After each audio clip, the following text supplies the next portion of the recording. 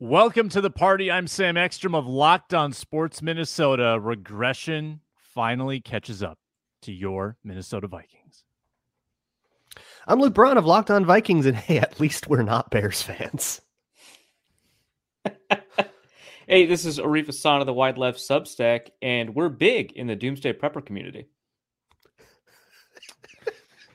All that and plenty more on today's Minnesota football party. Locked On Sports Minnesota podcast. It's endless Minnesota Vikings talk with the diverse voices of your local experts. It's time for the Minnesota football party. Welcome into a new week of the Minnesota football party on Locked On Sports Minnesota. You've met Arif Hassan. You've met Luke Braun. I'm Sam Ekstrom. Thanks so much for watching and listening today, whether it's on YouTube, wherever you get your podcasts, Sirius XM, Amazon Fire, Roku, so many ways to consume the content. Little programming note as well on the Minnesota football party. Our audio that you've typically found on Locked On Sports Minnesota audio feeds now available on the Locked On Vikings audio feed that Luke Braun runs. So Luke Braun, you are getting our audio, and I'm sure you are very thrilled about that for your audience. That's going to be great. I think Locked On Vikings, if you include postcasts, is now up to 8 things that go out a week, not including stuff that comes from the national network like Ultimate Previews and stuff like that. That's awesome.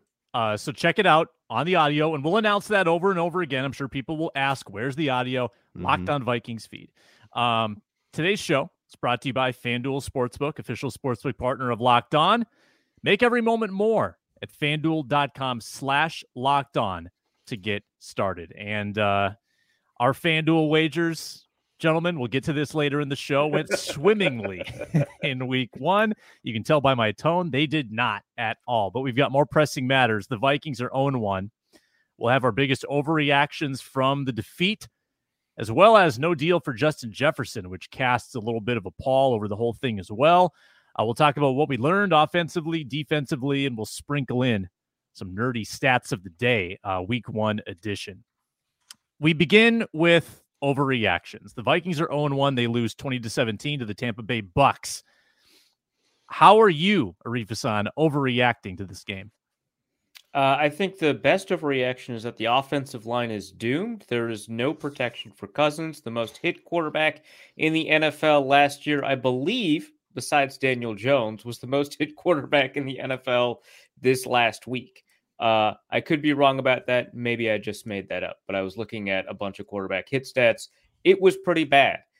So the obvious overreaction is that the Vikings did nothing to improve their offensive line, and they are now reaping the benefits of their resource misallocation.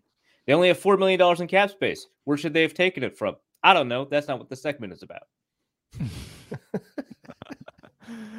Garrett Bradbury, back injury. Christian Darrisaw, ankle injury to make matters worse. Luke Braun. Oops, Brian Flores' defense doesn't work. When you blitz a whole bunch and then you play off man coverage and you backpedal guys 14 yards off, it turns out you give up 10-yard outs on 3rd and 10. Whoops. That's an incredibly bad faith way to put it. That's but if we're overreacting, if we're overreacting, I get it, but that is awful. Yeah. Oh yeah, that's bad on purpose. It's clearly not that bad, but I do think they should make an adjustment in terms of their alignment depths to try to curb that a little bit, because there were too many people open quickly that allowed Baker Mayfield to get rid of the ball, not just on dump offs, but to actual productive throws before free rushers got there. That's like crucial to the Brian Flores blitz 42% of the time thing working, is that there isn't a guy open at the top of the drop back. And we'll dig into this plenty more, but I saw the Seifert tweet, and we're still waiting on PFF. I don't know if Arif, you seem to have these things before anyone else. Maybe you can shed light on it, but I saw 47% blitz rate from Seifert. And it felt to me like early in the second half, after it didn't work a couple times, Flores actually dialed it back a lot and still didn't seem to be effective in coverage. But my overreaction is, man, they really don't like Brian Asamoah. And even more surprising, they don't seem to like Tonga that much. I thought Tonga was a starter all training camp. And then suddenly Jonathan Bullard is the guy on that line, along with Lowry. along with Phillips. And other than Phillips, who I felt like made some splashy plays, not a lot from the interior. But the snap count allocation was very interesting. And Ivan Pace, 46 snaps in the game, Asamoah 2. So that is definitely telling about where they're at with Asamoah, however we're going at it. But it felt like 2021 all over again. You couldn't defend in the final 2 minutes, and you shot yourself in the foot offensively, and you lost a close game. The Vikings are and you lost a close game. The Vikings are 0-1 in one-possession games, infinitely worse than last year, where they did not. So they are 0 to win, right? That's how this works? They're due. They're due. Yep. And they outgained the other team, so actually this was a fraudulent loss. Vikings are fine. The Vikings are frauds. They're actually winners. Yeah, fraudulent losers. Could you spin it that way, that the Vikings offense was productive enough that if they do what they did, sans the turnovers, that this is going to be an explosive offense? Arif, can you talk yourself into that? Yeah, it doesn't take much. The Vikings had a far better success rate. They massively outgained the Buccaneers in yards per play. They outgained the Buccaneers in total yards. They were better on third down.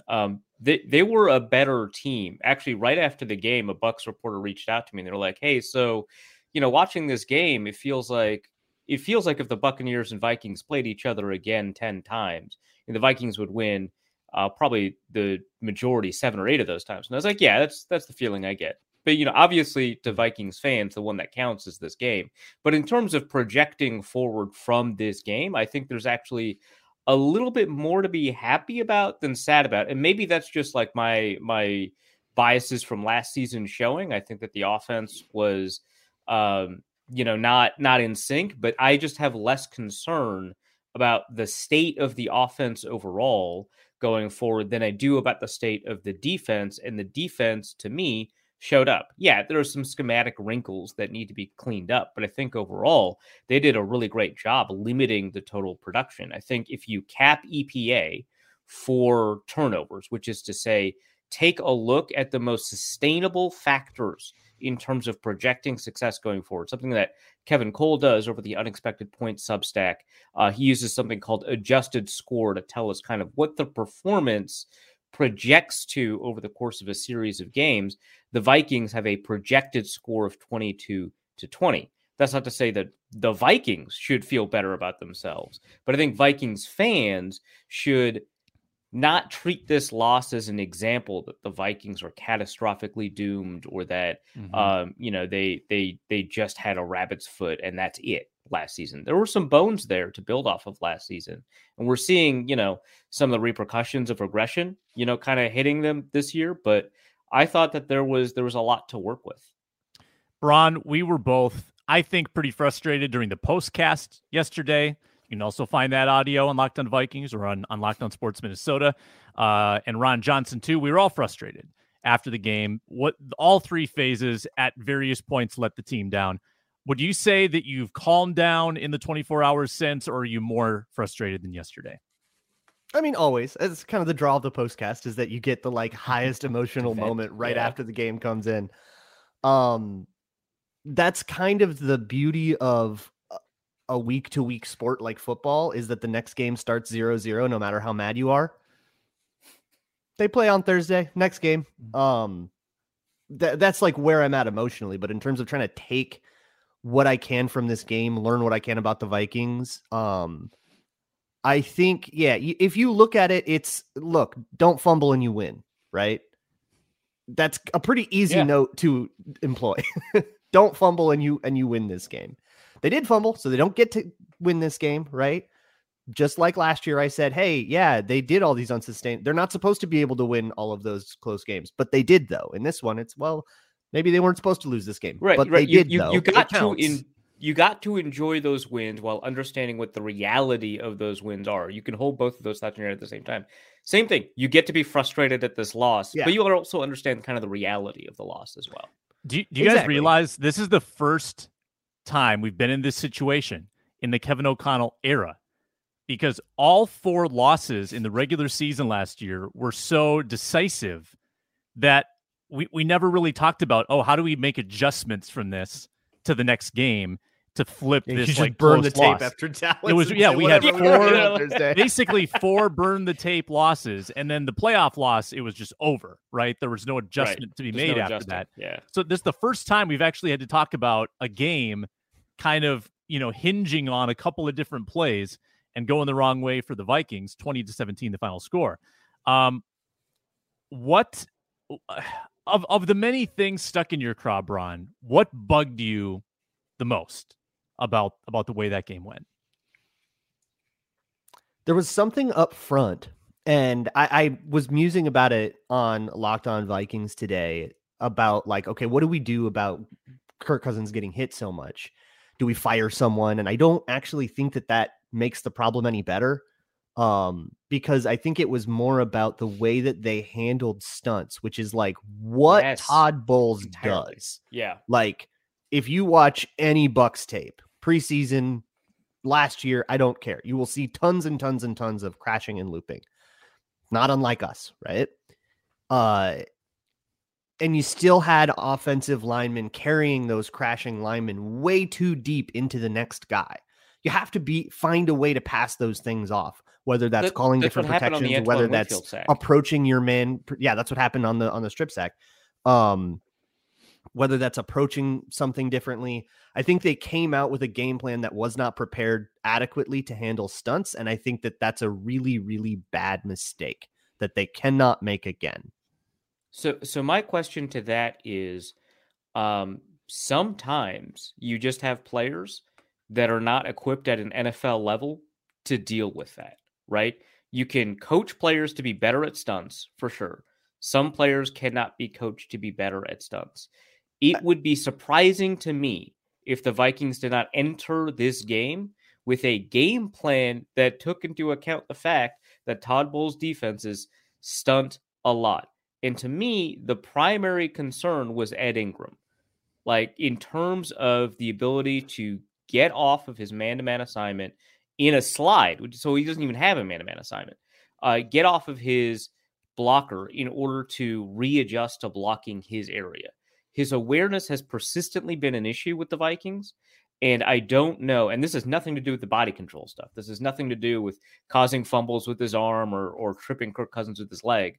It seems like he does a poor job picking up stunts, twists, blitzes, anything. And so at what point do you just say, I don't know if this is a coaching problem?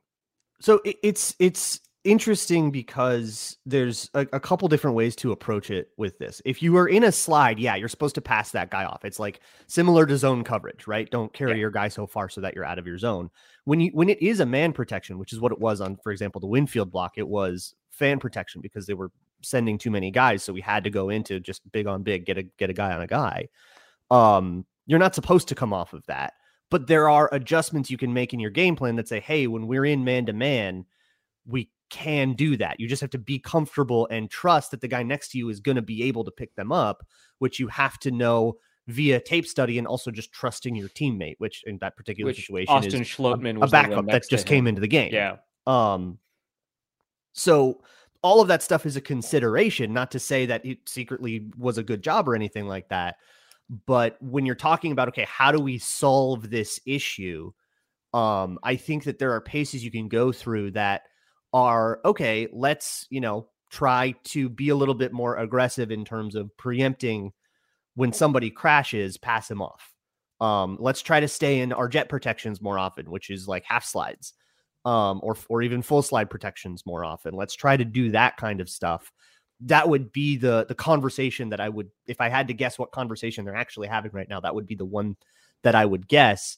I'm sure that they, watched tape and knew that there would be stunts, but whatever they came up with didn't work. So that's an L, and you got to chalk that one up in the bad column and try again. The Bucs produced 9 quarterback hits per ESPN. Vikings produced 2, and the Vikings blitzed 47% of the time. The Bucs blitzed 42% of the time per Seifert. So they tried very hard to get after Kirk Cousins. And Kirk fumbles once. And then the pick was not due to pressure at all. So 1 turnover that they produced, and I believe 2 sacks on Kirk as a result of that pressure. I was pretty irritated that the Vikings couldn't run the ball again. I know that, never run. That's the mentality. Like, you just got to pass the ball, and that's fine. But I was bugged. I was bugged that they couldn't run the ball again. And they tried Chandler. They tried Madison.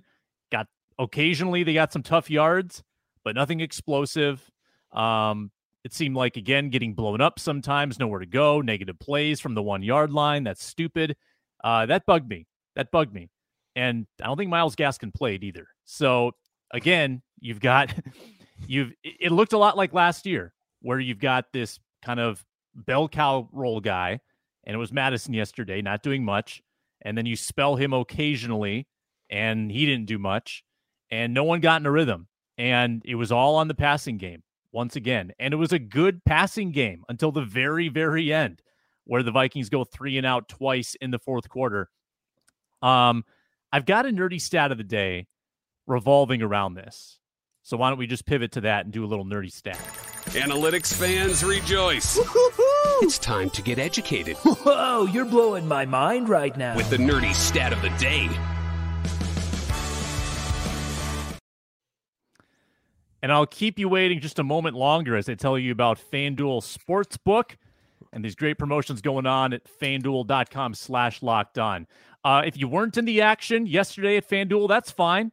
You can join now. New customers can bet $5 at FanDuel and get $200 in bonus bets straight to your account. You can put it on Week 2 games. You can bet Major League Baseball. You can bet the Ryder Cup when it comes along. There's so many ways to wager at FanDuel.com/LockedOn, the easy-to-use FanDuel Sportsbook app. And the reviews were rave about NFL Sunday Ticket in Week 1. People loving the new 4-box on YouTube TV for NFL Sunday Ticket. So if you bet $5, you can get $100 off the all-new NFL Sunday Ticket on YouTube and YouTube TV. Check out those great promotions at the very popular America's #1 sportsbook, FanDuel Sportsbook app, and FanDuel.com/LockedOn. FanDuel is an official partner of the National Football League. All right, nerdy stat of the day from me. The Vikings were killing the Bucs on first down through the air. Killing them. First 13 times they tried to throw on first down, they produced 10.8 yards per play. Cousins was 10 of 13 in those situations. Running the ball on first down, miserable. 22 yards, 9 attempts, 2.4 yards per carry.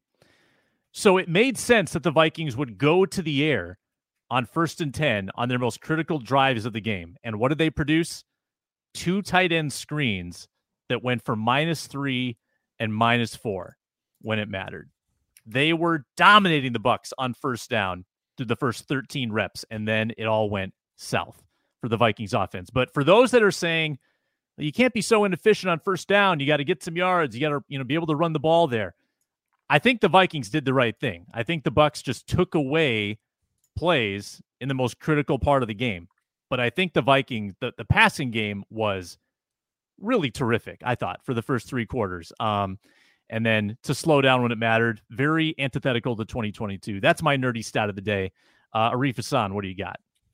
I went over them already, right? The Vikings an adjusted score, 22-20. Again, adjusted score is a metric designed to reduce the unstable indicators from game to game that have a big outcome on the actual score, the ones that matter, the ones that count, and project going forward. Again, the Vikings outgained, I want to say, 5.8, something like that, 5.9 yards per play to 3.81 that they allowed in yards per play. The Vikings statistically have a very strong case for being a pretty good team. Not a great team, but a pretty good team based off of just week 1. I don't expect Ed Ingram to cause many fumbles going forward. And honestly, I don't expect Kirk Cousins' ball placement to induce more interceptions, at least along those lines, on a consistent basis going forward. So, on a cap DPA perspective, the Vikings were actually one of the better teams. In fact, the Vikings are the only team to have a loss while also projecting over 6.5 adjusted net yards per attempt. That is yards per attempt that takes into account sacks, provides a penalty for interceptions, and a bonus for passing touchdowns. Very interesting. And by the way, I want to give Luke Braun a shout out. Luke Braun on X at Luke Braun NFL. Great breakdown of the interception that Kirk Cousins threw that you can watch and consume for free on X. Luke, nerdy stats. So you guys saw the 49ers Pittsburgh game, or at least heard about that one, 30-7. That one Steelers was rough. fans, inconsolable Steelers fans are. I was right about Kenny Pickett. Much like Bears fans, they had talked themselves into some stuff that didn't bear out. A beautiful preseason. One of the greatest preseasons we've ever seen. Almost not an exaggeration. So in that game, San Francisco by yards per play outgained the Pittsburgh Steelers 5.9 to 3.9 by a full 2 yards per play, 30-7 victory. The Vikings outgained the Buccaneers with the exact same yards per play of 5.9, and Tampa Bay only had 3.6. They actually outgained the Bucks by more than the 49ers outgained the Steelers by. Don't fumble. Don't fumble and you win the game. That's it. Just don't fumble. Well, also change nothing else. Also, and you probably win by 2 scores if you don't fumble. Yeah, and don't throw those picks. 2 red zone interceptions. The Vikings also did not recover their own fumbles. Fumble luck. Fumble luck also played a role here. Yeah. Don't fumble, but also at least recover one of them. Jesus. And the bounce too that wound up in Isian's arms off of Osborne. That's pretty lucky too. That was kind of look what I found here. Honestly, are we calling that a drop? By the way, because he said KJ Osborne said after the game that he never had it really, and that was on the body. It was but it was not. It was in the behind frame. him a little bit, but Cousins said he did that frame. on purpose, and I think that's a reasonable one to expect for an NFL wide. I would expect it as well. I would also expect So, PFF to not attribute one. Yeah. The way they that stat companies attribute drops is a lot stingier than I think we. It's very stingy. Yeah. What was because Mahomes dealt with drop after drop after drop, right, against the Lions. PFF only logged 3 official drop or official. Yeah, logged and only 2 drops. to Tony, which Tony So- pretty clearly had 3 in that game. Yeah, so I mean, if it's contested at all, it's usually almost never a drop. So the thing is, I think that most NFL receivers, with that ball placement, with the momentum that they have, catch that if there's not a defensive back there. That to me is not the defining feature of whether or not something is a drop. And also, I don't want to argue with Osborne about whether, he could be lying. I don't know. But I don't think he is with him not thinking that he had caught it, because I think for a player to think that they've caught it, they have to have some level of control over it. Which is not to say that everything that gets plucked out of your hands is not a catch, but rather at the moment that happened, he didn't have control over the ball. If it gets ripped out later, that's whatever, right? But I would argue that that's an area where he is still attempting to bring the ball in, and someone else brought the ball in. That'd be like saying that on that 4th and 18 that Jefferson caught, that Cam Lewis caught it and Jefferson pulled it out of his hands. He never had control. It just looked like he was about to have control. Are there any particular players or coaches that really have egg on their face after this one? I think Ed Ingram's, right hand or left hand, that's a big blunder. But are you like Matt Daniels, for instance? His special teams weren't incredible in this game. Are you putting the microscope on him at all, or anyone else?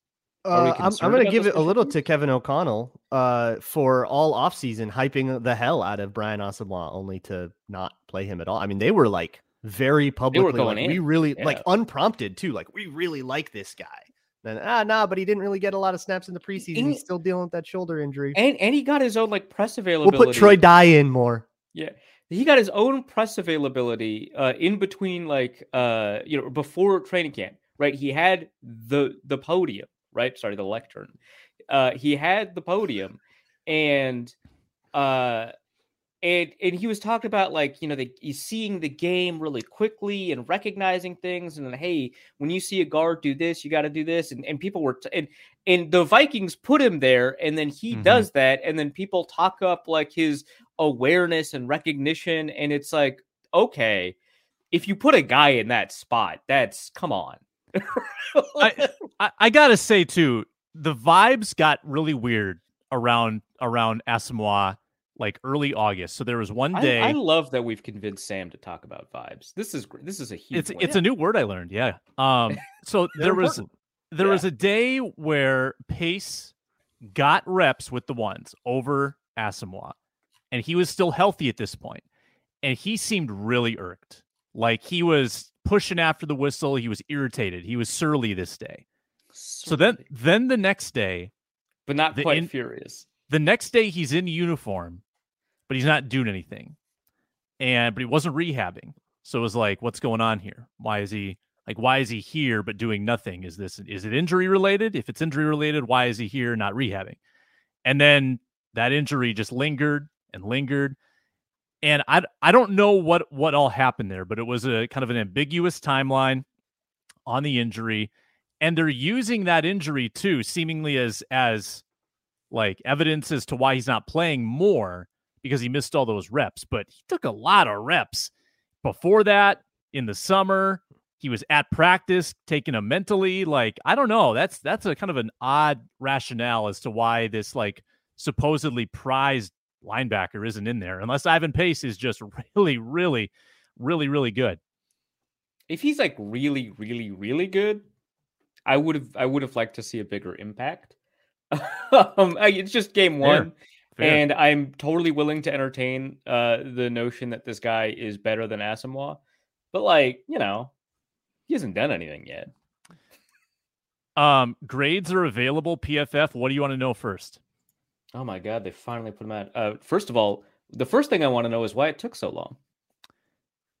Yeah, come on, PFF. What's going on? 11 a.m. next day. What are my opinions? I don't know yet. Now we can really break down the game. Ed Ingram allowed the most pressures. 4. Christian Darrisaw 3. Schlotman 2. Total pressures allowed 12. I want to look at the quarterback play under pressure though. So Cousins. Need the time to throw when blitzed. Do we have that? Yeah, we'll get from Baker Mayfield. We'll get there for sure. I'll look it up for Baker. Yeah. All right. Cousins under pressure was 6 of 11. 6 of 11 with a fumble. Play action. 16 play action dropbacks. He was fine. 6.6 yards per attempt. Nothing too special there. My hunch is that the pass rush was really miserable in this game. I don't feel that. The base pass rush was pretty like the Hunter with Neil 3, Hunter had his 2, and then Jones with 2. Whitley had 1 snap and 1 hurdle. Benton Whitley. Yeah, that was so great. Continuing Baker his preseason trend of getting really, really close to getting sacks, but finding more and more entertaining ways not to get sacks. Yeah, I don't even know how you can top that. Guy's got a brand. I love it. So Baker Mayfield was under pressure on 23.7% of dropbacks, which is a pretty low percentile pressure rate to generate. You asked for time to throw when blitz. So PFF has a different blitz rate than ESPN. Don't know necessarily why that would appear. It may have something to do with the way simulated pressures are calculated. 55.3% blitz rate for PFF for Baker Mayfield, and maybe ESPN counts plays that are penalized and PFF doesn't, or vice versa, right? Time to throw when blitzed, 2.37 seconds. That's pretty fast. Bucks just handled the blitz. I mean, he was blitzed. Not a lot of time for someone to get open, huh? 21 times and pressured 9. Adjusted accuracy rate when blitzed, 75%, but completion rate when blitzed, 57.9%. Coverage grades, no one... Always is what that implies, right? No one especially liable in coverage. Sorry. It implies that when the Vikings blitz, somehow that causes receiver drops. Or throwaways, because adjusted or throwaways. accuracy is like taking throwaways and spikes and stuff out. Yeah. So it just means that he was like dirting the play, which that works. But it does have one. It only lists one throwaway and one drop. So maybe it's both. Does it count as a throwaway if it's like a screen and they like throw it at the guy's ankles because the screen's going to be blown up? Do they chart that as a throwaway? I believe they do. DJ Wanham got good grades in this game. Cam Bynum got good grades. 6.0 yards per attempt. Bynum had a game. Yeah, Bynum did have a very good game. 6.0 yards per attempt when blitzed. Overall, that's not bad. I don't know. I'm not upset with these performance under blitz numbers. I think that these grades so far support my theory that there's not a lot of individuals that have a lot of egg on their face. It was sort of a team failure where you didn't have enough big plays, and obviously some kind of random poor executions. Brian O'Neill, though, very good. Ezra Cleveland, pretty good in the pass blocking game. I like to see that. One more thing I want to check on, rushing. So Ivan Pace ended up with a 75 PFF grade. A lot of that comes from blitzing, but that's not bad. 7 He did at Cincinnati too. I mean, it's if it works, right? It's a living. Cousins made one big time throw. I wonder what his big time throw was. Probably to Jordan Addison. Yeah, I guess I don't know. I don't know if they're correct because he was open on the play, but it was also a very good throw, very accurate. Big touchdown throw. They usually give that, right? Yeah.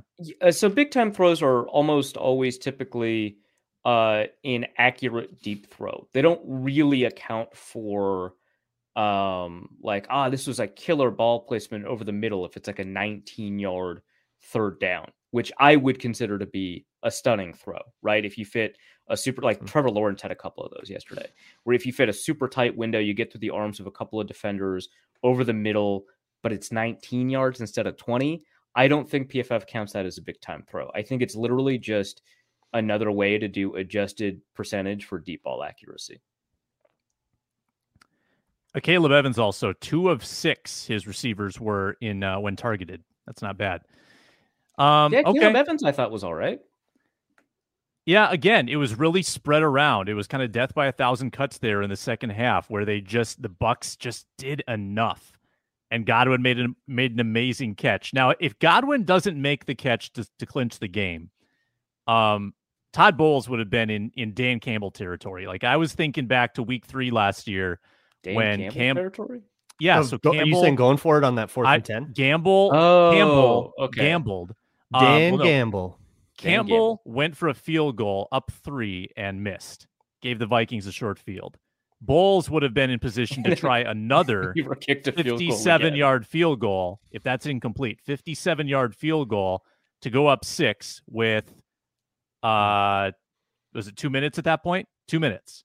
But considering you're the road team in Minnesota, you can guarantee that that's going in. They'll make the field goal, yeah. Yeah. So you don't have to worry about, like, the probabilities are different, Which might be good. When you're the team that's down 6, forced to score, I feel like that usually works out for the team trying to score the touchdown. Yeah, there's like an actual thing about that, right? Mm-hmm. Yes. Yeah. Historically, it is worse to be down 1, 2, or 3 points than it is to be 4, 5, or 6 points, which is insane and tells us a lot about the way that teams prioritize play calling at end of half drives. But do we think the Vikings win that game if Marcus Davenport is healthy? Okay, let's talk about that because I didn't like the pass rush going in. I didn't like the depth at all going in. And then with Davenport out, freaky ankle injury on a Friday, that sucks. And I've been so bullish on Davenport too. I thought he was going to be good. I thought he was going to be effective. And now that's all put into question. But very catastrophic framing for like a 1-game absence. Well, I thought he was going to be good. Rips to a real one. It's just confirmation as to why the Saints had so much trouble getting him on the field for more than 40 snaps a game, 30 snaps a game. I think that they were maybe one big play away from swinging that game early on. I think it's easy to make that argument for like anything when you lose by a field goal, right? Yeah. So sure. Yeah. But they lost because of turnovers. That's why I made it. And Davenport doesn't do anything about the turnovers. They lost because they were 0-3 in the turnover battle. But also maybe they would have been 1-3 in the turnover battle. Or maybe there would have been a third down they didn't convert. I'm just saying. Hence why I said sure. As much as you can make that for any argument, right? Yeah, I'm right. Okay. It was 10. It was 10-10 at the time of the Vikings' final turnover. So you had a half where you were turnover free. And where it the could have been Bucs, 24-10 and over. Yeah. You're right. You are right. You are right. If it was 10-3 just before half, right?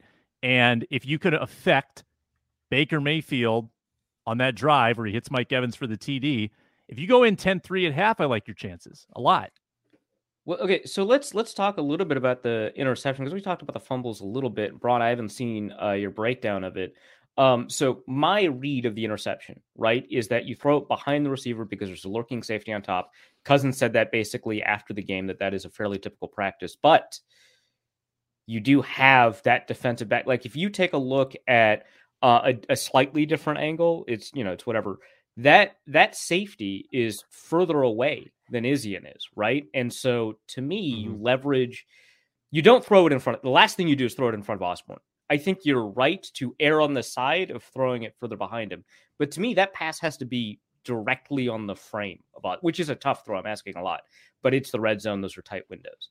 It's a tight window. That's what I said in the clip. Is it has to be like dead, like put it between the numbers and you put it behind.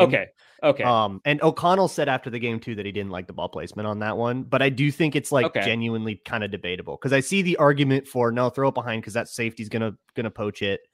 And ultimately, if like Osborne 2 yards away, relative, like Izien's right there, like if he makes that catch cleanly and it doesn't bounce around, then there's no interception opportunity. So like I can see the argument for that ball placement being fine. I think it could have been optimized more, but we're talking about a couple of inches, so it's never going to be that. What the NFL is. I know, Yeah, but it's not. Wow, what a miss, right? It's like, okay, we could have optimized that a little bit. It's a different critique. The thing I want to get at then is because I'm asking a lot for a quarterback to process the relative distances 20 yards downfield of a safety and a quarterback for a receiver while everything is in motion. I get that.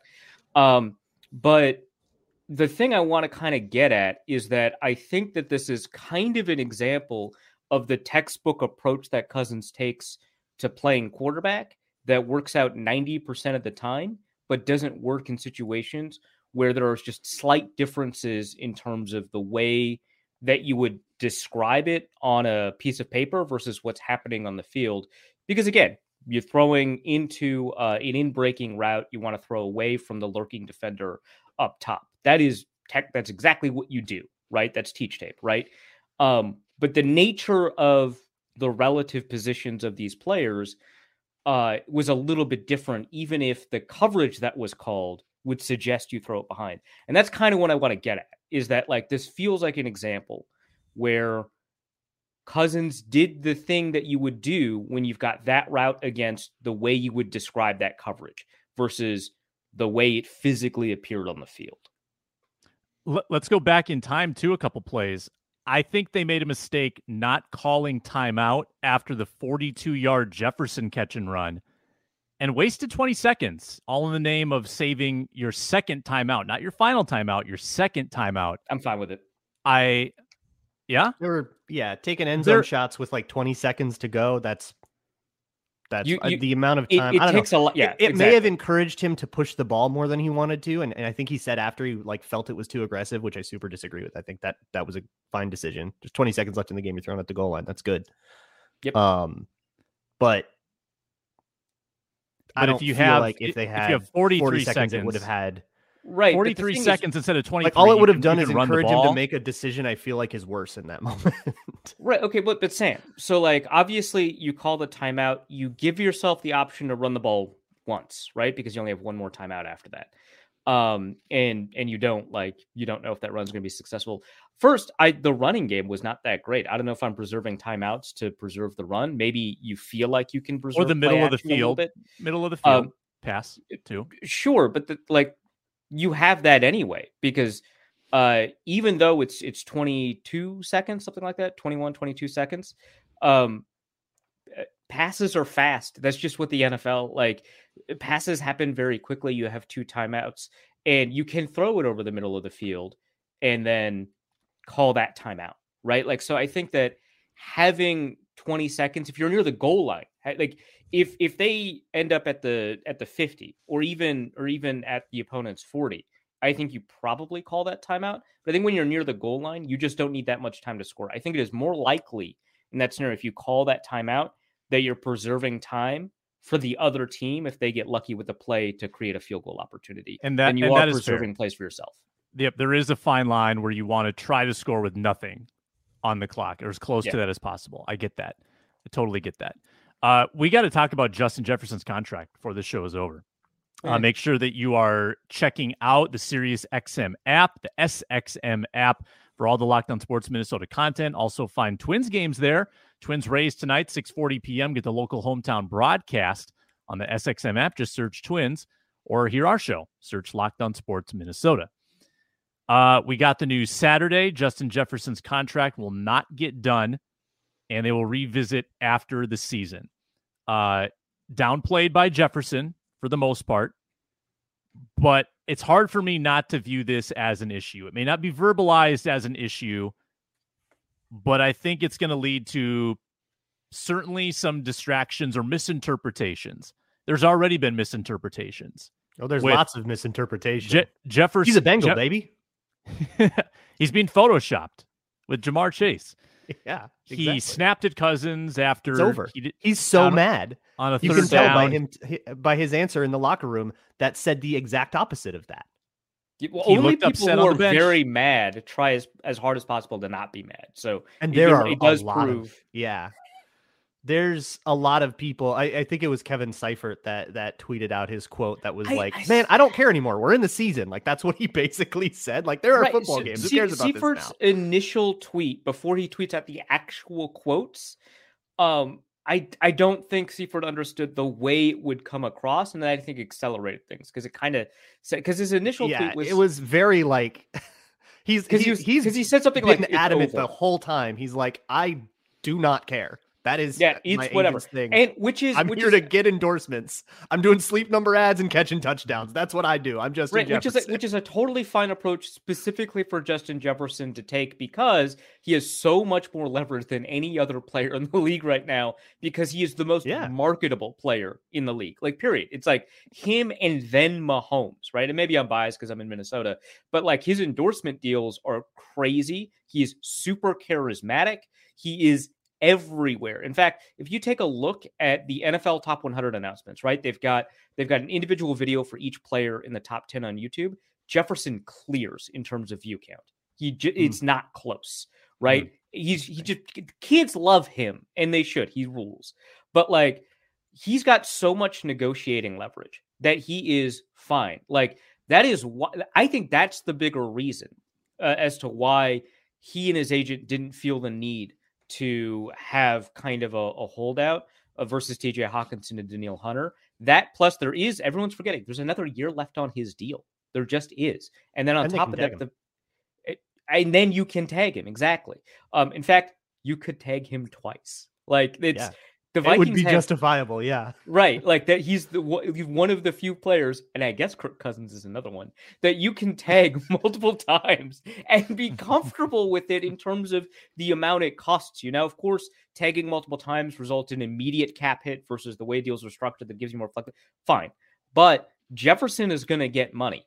That's it. Like, and so he's fine on that front.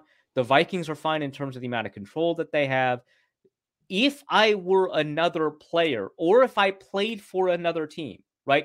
If I'm playing for the Bengals, T. Higgins, and I know that they have a lot of difficulty with cash flow, and they just exhausted all of that with Joe Burrow, I would be a little bit more concerned. But the Vikings don't have a cash flow problem. They can guarantee all of that money up front.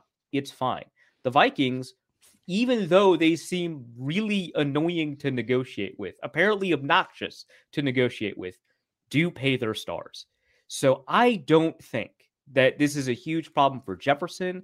I don't think it's a cause for angst for Vikings fans. And I think, yeah, we can get all the way down to it and talk about Jefferson's team first attitude or whatever, right? That might play a pretty big role too. He cares a lot about winning, but I think it's easy for him to care about winning because he doesn't have to care about money, because that money's going to come and he's got a ton of it in endorsements. I would argue too that Vikings fans, I want to talk to people who are really like concerned about this. And I just ask, if Justin Jefferson just signs an extension in March, will you be upset? Like, is there a reason that you would be upset about that? Maybe there is, because maybe the price has gone up and you feel like that. And no, Justin Jefferson earned a more accurate accounting of his market value. Right. Like maybe you're like, oh, they're approaching this moderately inefficiently. I think that would be a valid, if a little bit of a watered down critique. But the scenario where he ends up like getting traded to Buffalo is just your PTSD talking. Like, that's not real. And they can literally sit on this for like 3 more years and not do it before it actually becomes an issue. Is the Jefferson trade to Buffalo in the room with us right now? Exactly. The funny thing, and this is the narrative that we're going to start hearing, I think it's really stupid, but I know we're going to hear it, is when they are negotiating this next time, because they said they'll circle back after the season. Well, after the season, Kirk won't be a quarterback. So then it's going to become, well, JJ doesn't want to sign if he doesn't know who the quarterback is. How does he not? He does. And he said he wanted to play with Cousins all that time. They let Cousins go and they got Justin Jefferson traded. You're going to hear that take. Oh, and it's going to be bad. And Jefferson basically said, what was it, like a couple of days ago or something like that? That like, yeah, I don't know if Cousins is going to be here the whole time. He's like, I want it. I like him, but I can't control it. And that's, I can't control it. When players and say, the background of that is that he's 35, right? Like, I think Jefferson is aware of that. There is a deeply Midwestern thing going on that when you hear someone say, you can't control that, that's usually them like lamenting that thing. And I think that's kind of like a very like, well, can't control the weather kind of deal. But when a player says, well, I can't control that, they literally are just saying like, well, yeah, I would like it, but hey, that's not up to me. Like, right. That's not my job. I don't want to speak for the person whose job that is. Like, they're just trying to like be political. A lot of these phrases need to be like in football adjusted terms. Yeah. Control what you can control is a football maxim. It's like a top 3 football saying in terms of the attitude that you need to take towards football, especially in the NFL, where the NFL is a business.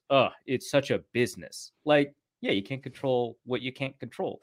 And it's not like when your aunt says, well, I wish you didn't marry her, but I can't control that. Like that's a different sentence. Yeah, that's a whole different sentence. Is your guys' hunch on this that the Vikings are offering market value? No. And Justin Jefferson's camp, because of the historic nature of his accomplishments, want something even more prestigious. Is to be believed. It was the Vikings that were the final ones to turn down an offer. That the ball was in their court, and they were the ones that said, "Let's circle back." At the end, my hunch, and this is entirely based off of like tea leaf reading. This has nothing to do with like sources or anything like that. My hunch is that the Jefferson team is probably asking for slightly above market value, but is more likely asking for inflexibility in terms of guarantees and stuff like that. My guess is that the Vikings are asking below market value, but not like dramatically below market value and not slightly below market value either, in order to lock in the benefits of getting a receiver deal done early. That's one of the only reasons that you negotiate a deal early, is to get below market value for when that receiver eventually hits the market. So yeah, I think that's what the Vikings are offering. And I think that there is something to be said about the Bosa deal, kind of complicating things, but there's also something to be said about the fact that we haven't had enormous wide receiver deals in 2022 or 2023. And so it's like Tyreek Hill 2021, I want to say. Was it 2022? I thought so, but I'm not going to Google it. Yeah, I'm done with this conversation basically after these sentences. So, but it's having another deal to leapfrog off of that allows both sides have an anchor point in the negotiations because they kind of don't have one. And so my hunch is that the Vikings offered somewhat below market value. My hunch is that the Jefferson's team offered not just above market value, but an inflexible guarantee structure. And both sides are like, yeah, okay, I guess, whatever. See you in March. I'm There's also another Florio thing on that. And, decide how reliable that narrator is for yourself. But he posited that it's about the guarantee structure and that the Vikings. So if you look at like TJ Hawkinson's contract, he has some guarantees that are like rolling guarantees that haven't vested yet. And they vest the year that they would be paid out rather than the old Spielman move. Yeah. Which would vest the year before they get paid out, making them functionally fully guaranteed because you're not going to cut that player that early into the contract.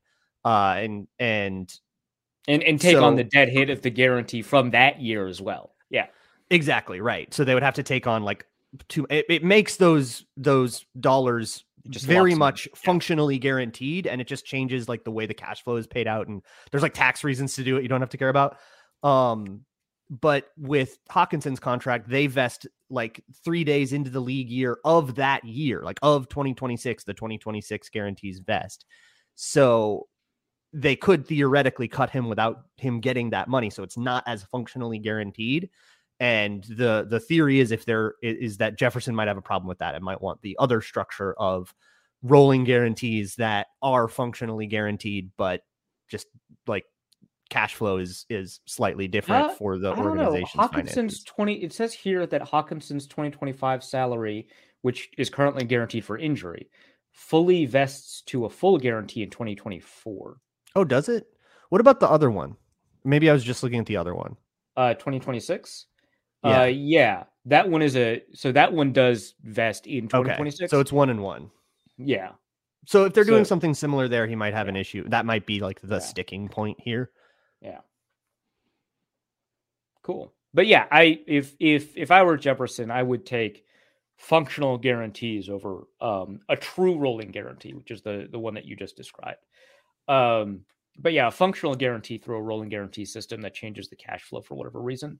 That like doesn't mean anything to the player, really. Like, yeah. I mean, you get your money a little bit later, and there's a time value of money aspect to it. But unless you're very serious about investing, or you've got like a very aggressive money manager, it really doesn't matter. Especially again, when Jefferson has so many non-salary forms of income coming in. Yeah.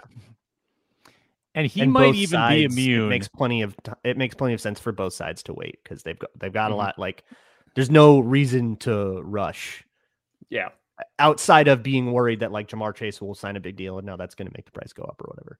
And I was going to say like maybe those two buddies are texting and have a plan as to how they can take advantage together of this situation. Also, Jefferson is probably like 99% of injuries could occur to him, and he would probably still get paid a market-setting rate. Like, I don't think there's a lot of injuries that are going to take that off the table. Maybe certainly a little bit, but I think that he's done enough, and we've seen players come back from enough injuries that I don't think he would lose it all if he got hurt this year. I mean, it depends on the injury, obviously. Yeah. 99% of injuries I think he comes back from makes the money. There's always the occasional, 1%. But no, that's very interesting, and I appreciate the debate. And thank you guys. What a show! We'll be back on Thursday to talk more. Ron Johnson will join us then. Thank you, Arif. Thank you, Luke. It's the Minnesota Football Party and Locked On Sports Minnesota. Check out the Vikings postcast on video on the Locked On Sports Minnesota channel or on the Locked On Vikings audio feed. Back next Thursday or this Thursday, 3 days from now. It's a game day. We're doing a game day show on Thursday. And quickly, before we exit, the parlays did not go well. The parlays didn't go well for any of us. I was 0 for 2 on both legs. Texans and Commanders, alternate line. Inman already lost because he didn't get Mostert, 50-plus rushing yards. Braun, Jefferson, anytime TD did not hit. And Arif, Chiefs minus 4.5 did not hit. 0-2. Because I also had the Bengals money line. You had the Bengals money line, and that went very badly. I think the only And my So, reasoning was sound. Deshaun Watson is no longer good. Man, you would think that was a safe one. there were Week more one, than a early couple. season Cincinnati is, boy, that is a story. Yikes. Tough. It's tough. Survivor pool entrants were just totally, ruined. Hey, I had Washington in my survivor pool. They did enough. I'm just enough. Not They did 13 and a half points enough for me, but enough. they did enough to win. All right, so on Thursday, we'll make more ill-advised parlays and try to get back on a winning track. For Arif, for Braun, I'm Sam Ekstrom. Thanks for watching the Minnesota Football Party.